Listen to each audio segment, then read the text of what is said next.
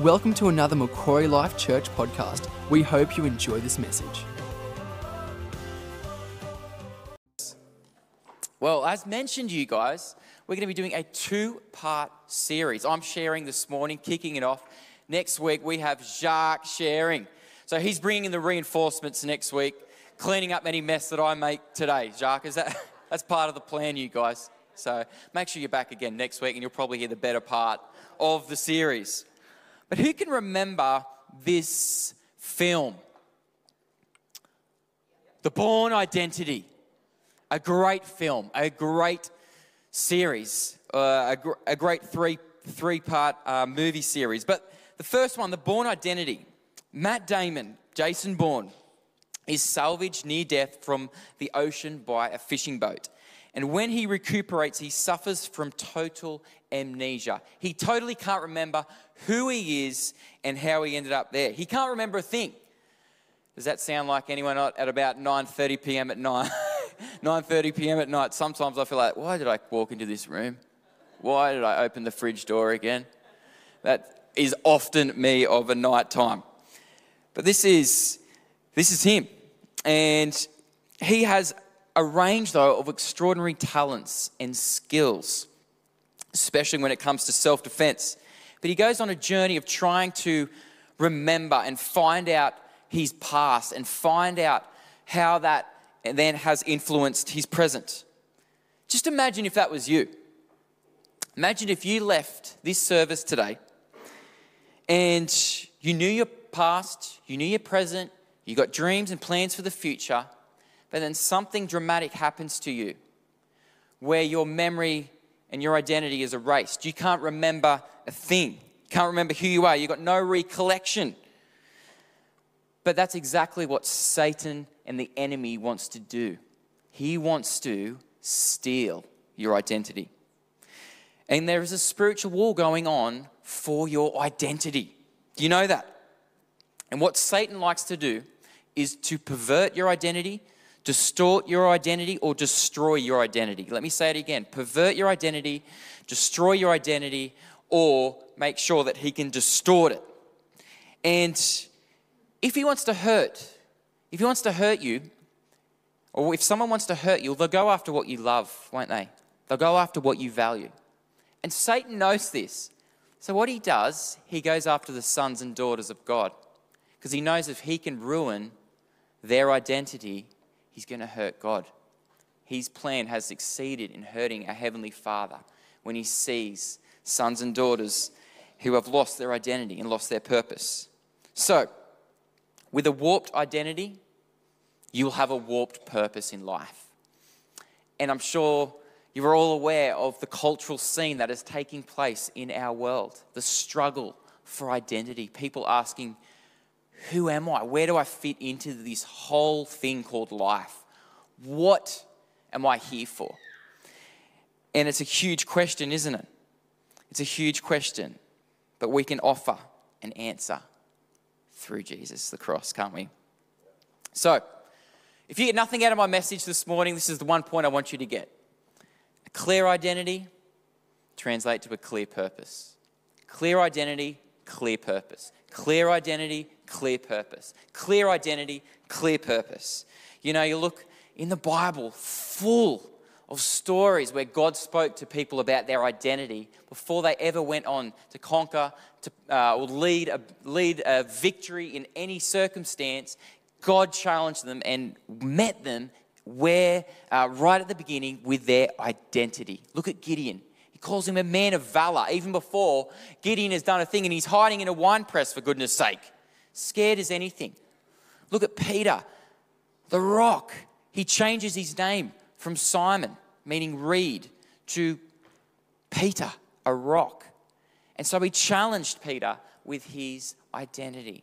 And he will do the exact same thing for us. Clear identity, clear purpose. When Lizzie and I were applying for visas to move to Singapore, we didn't have to complete one set of fingerprints. We had to complete five fingerprints to get that visa approved for our biometric data. They had to collect those 5 fingerprints. And so this morning, I want to share with you the 5 fingerprints of identity. So let's launch in. Let's do this, people. Let's go right here to 1 Peter 2, verse 9 to 10. This is the main scripture for this morning. But you are a chosen people, a royal priesthood, a holy nation, God's special possession, that you may declare the praises of him who called you out of darkness into his wonderful light. Once you were not a people, but now you are the people of God. Once you had not received mercy, but now you have received mercy. So what we're going to do is look at this passage of scripture because it gives us 5 identities. Do you know that? First one, you're chosen. The second one, it tells you that you're a royal priesthood. The third one, that you are holy. The fourth one, you're a special possession. The fifth one, you have received mercy. These fingerprints are packed with significance of who God created you to be. So, here we go. Number 1, chosen. Who has been picked last for a team before? Anyone been picked last for a team of some sort? There we go. You know how it feels, the shame, the embarrassment that comes with it, don't you? It doesn't feel good. But when you are one of the people that is picked first, you feel pretty good about yourself, don't you? That chosen face comes upon you, and I see this when I teach PE. Some kids get picked first, and they can't help it. Chest out, bit of a muscle flex, turning around looking at the other kids that are still waiting back there to be picked. Thank you. That's how they feel. Often when I see kids who are picked first, and they can't help but express it. But they get chosen. It's like that, isn't it? When you get chosen for something, chosen for a promotion, chosen in an incredible result of some sort that you maybe got, chosen by a special partner. It feels fantastic being chosen. And when you're not chosen, when you're one of the just entrails at the end, you can feel like a failure, can't you? I remember coming last in a science test in year 7, and the teacher made us sit in order based on our results. So I had to sit at the very front near her desk. And that was extremely humiliating and extremely embarrassing, and I still remember it because it scarred me. So I'll probably need some healing after this service. But it can really affect us, can't it? And if we let failure become a part of our identity, it can really take us out, and it can then become a stranglehold on our purpose. But I want to look at this scripture, John 15:16. You did not choose me, but I chose you. I chose you, there's the identity, and appointed you, there's the purpose, so that you might go and bear fruit that will last, so that whatever you ask in my name, the Father will give you. When you know you've been chosen, it brings confidence to your identity. Being chosen means you are accepted. There's no gang initiation for you. There's no 400 Hail Marys you have to say, okay, to get into the tribe. Being accepted and chosen can only be received as a gift. And then when you know you are chosen, when you know you are accepted, there's the appointment, there's the responsibility and accountability then of bearing fruit, as that scripture tells us. And I love what T.D. Jakes says. He says this, he goes, you can only be fruitful if you are seedful. So sowing seeds, God calls us to actually sow seeds. And then we have to entrust him or someone else in the kingdom or something else, some other circumstance to help water it. We are responsible for doing a lot of seeding. And if you only ever sow 5 seeds in your life, who knows? If you look at an apple, there might only be 5 seeds in it, okay? But imagine the potential for the apple trees and the future apples to come from those 5 seeds. So, it's incredible, isn't it? When we start to look at our identity and how there's also such a connection with our purpose. Let's keep moving. Number 2, a royal priesthood. If you're a child of God, you're a priest. I bet you didn't know that. Chris Hughes, did you? Why don't you wear your priestly garments this morning, actually? You should have worn them. But what's a priest do? Well, read Leviticus. Cut this bird in half, take out these guts, burn them, burn this, put that aside. No, that's not really our job as priests anymore. But a priest represents two things, man to God and God to man. So, you don't have to go to a priest to confess because you are one. You are a priest. How many priests, if someone said to you, who's your priest at Macquarie? Well, actually, we've got about 800 priests at Macquarie. It's true. We've got about 800 of you in our church. You're all priests. How amazing is that? Every member is a minister, a servant, a priest, and has a priesthood vocation. Vocation means to vocalize, to call out, a calling. It means a purpose. God has given you a vocation, something, a purpose that he wants you to use as a priestly member. Jesus is our high priest, isn't he? So you are fully then capable of representing him as a priest. Let's look at 2 Corinthians 3, verse 5 to 6. It says this, it is not that we think we are qualified to do anything on our own. Our qualification comes from God. He has enabled us to be ministers. He has enabled us to be priests of his new covenant. This is a covenant not of written laws, but of the Spirit. The old written covenant ends in death, but under the new covenant, the Spirit gives life. Man, gee, I love that last bit. Whew, not under old written covenant that ends in death, but under new covenant. Man, let's go home. Let's finish there. Eh? What can I say about that? You're a priest in your family life, in your workplace, in your university, your school.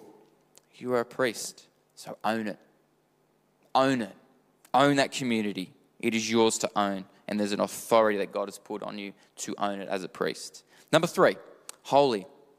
Your true identity, you are holy. What does holy mean? Holy mean? Holy means unblemished. It means separated. It means set apart. It means valuable. It means dedicated to God.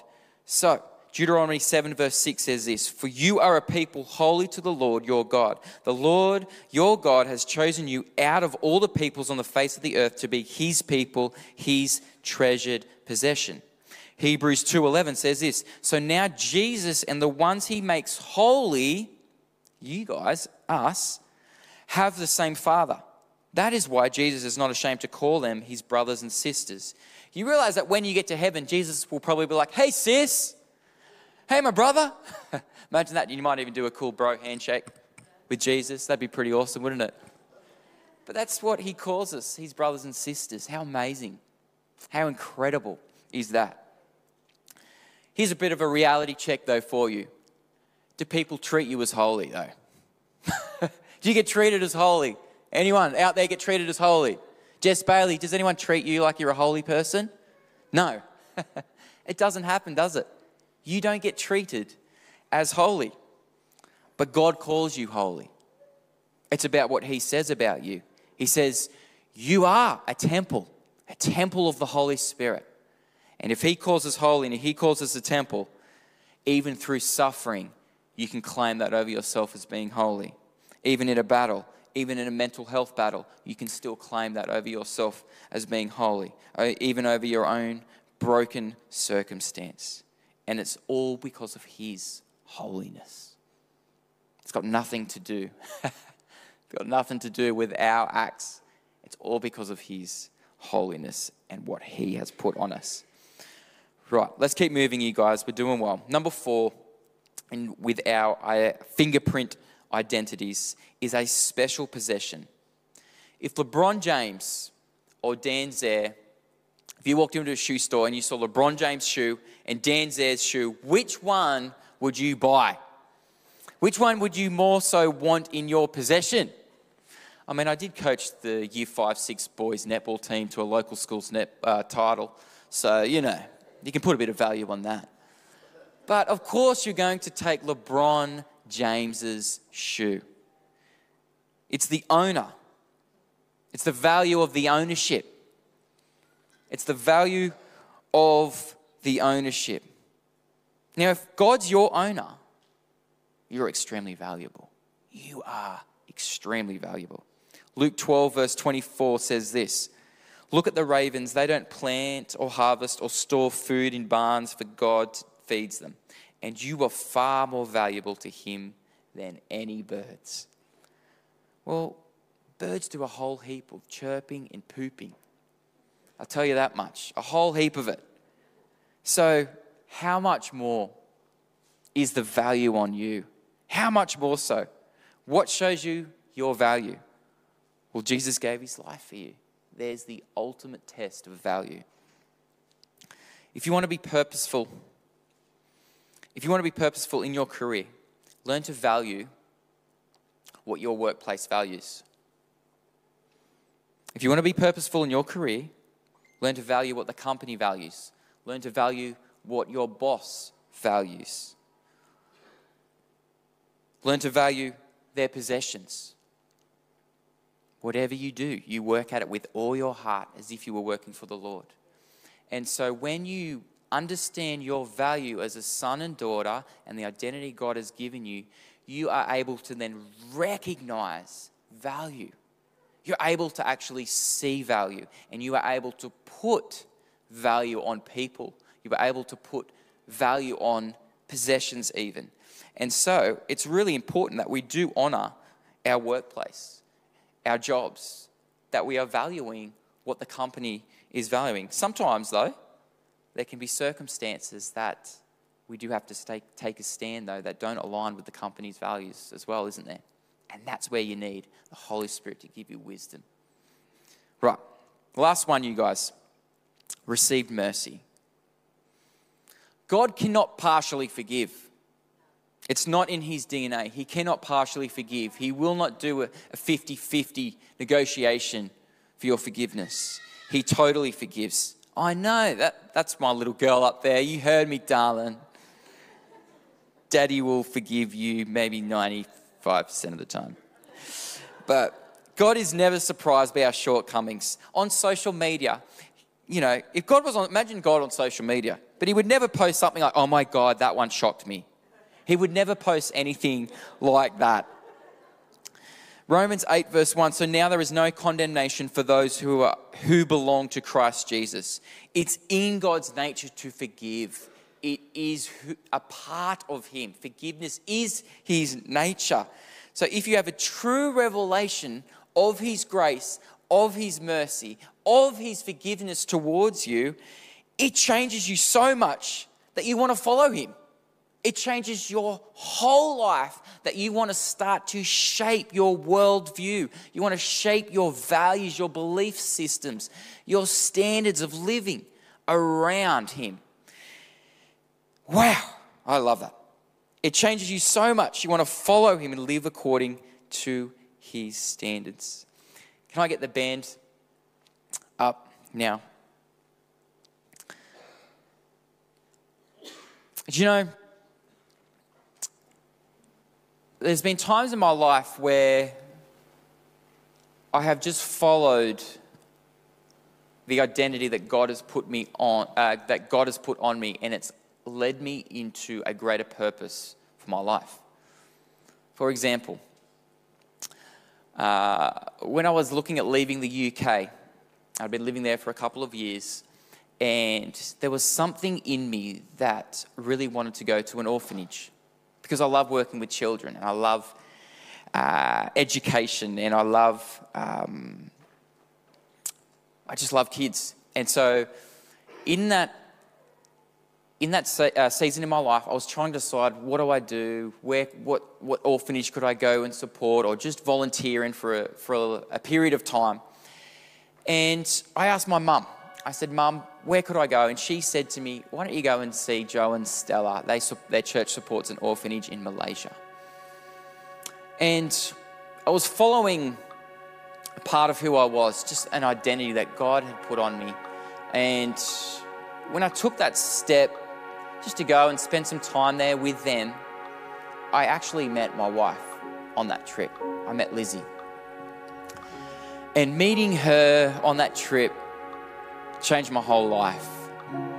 And it only came about, though, because I was going about an identity thing that God had put in me.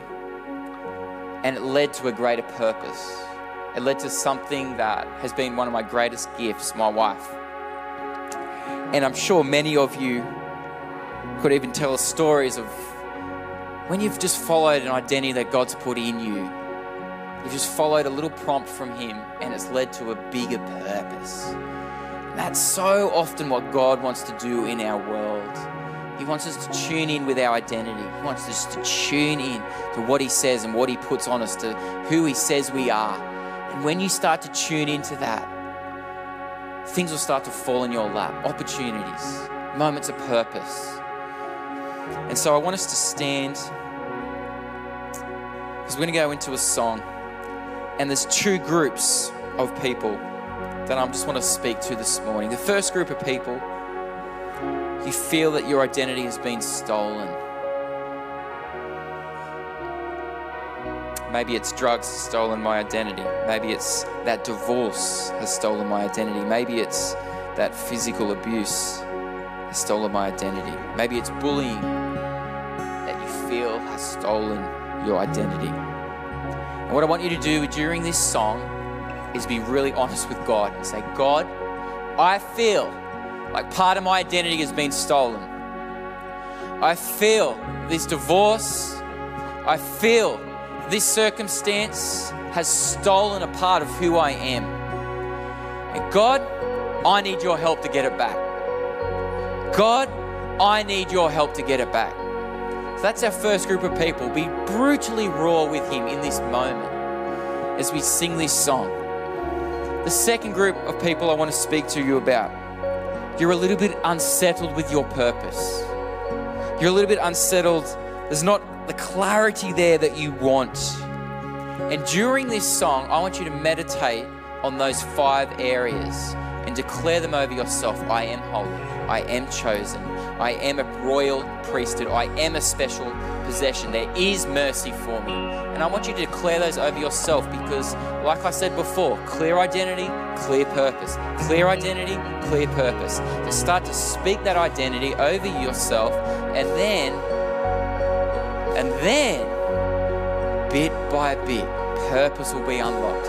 Purpose will be released. Opportunity, open doors. Let's sing this as a church now. And if you're one of those groups, I want you to do one of those 2 things. Thanks. The sun sets free, always free indeed. I'm a child of God, yes I am. In my Father's house, there's a place for me. I'm a child of God, yes I am. Who the sun sets free, always free indeed. I'm a child of God, yes I am.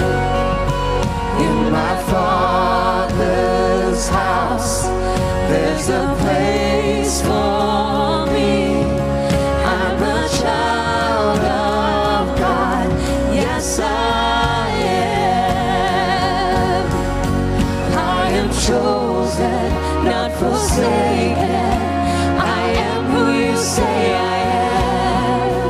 You are for me, not against me. I am who you say I am. I am chosen, not forsaken. I am who you say I am. You are for me, not against me. I am who you say I am. Oh, I am who you say I am.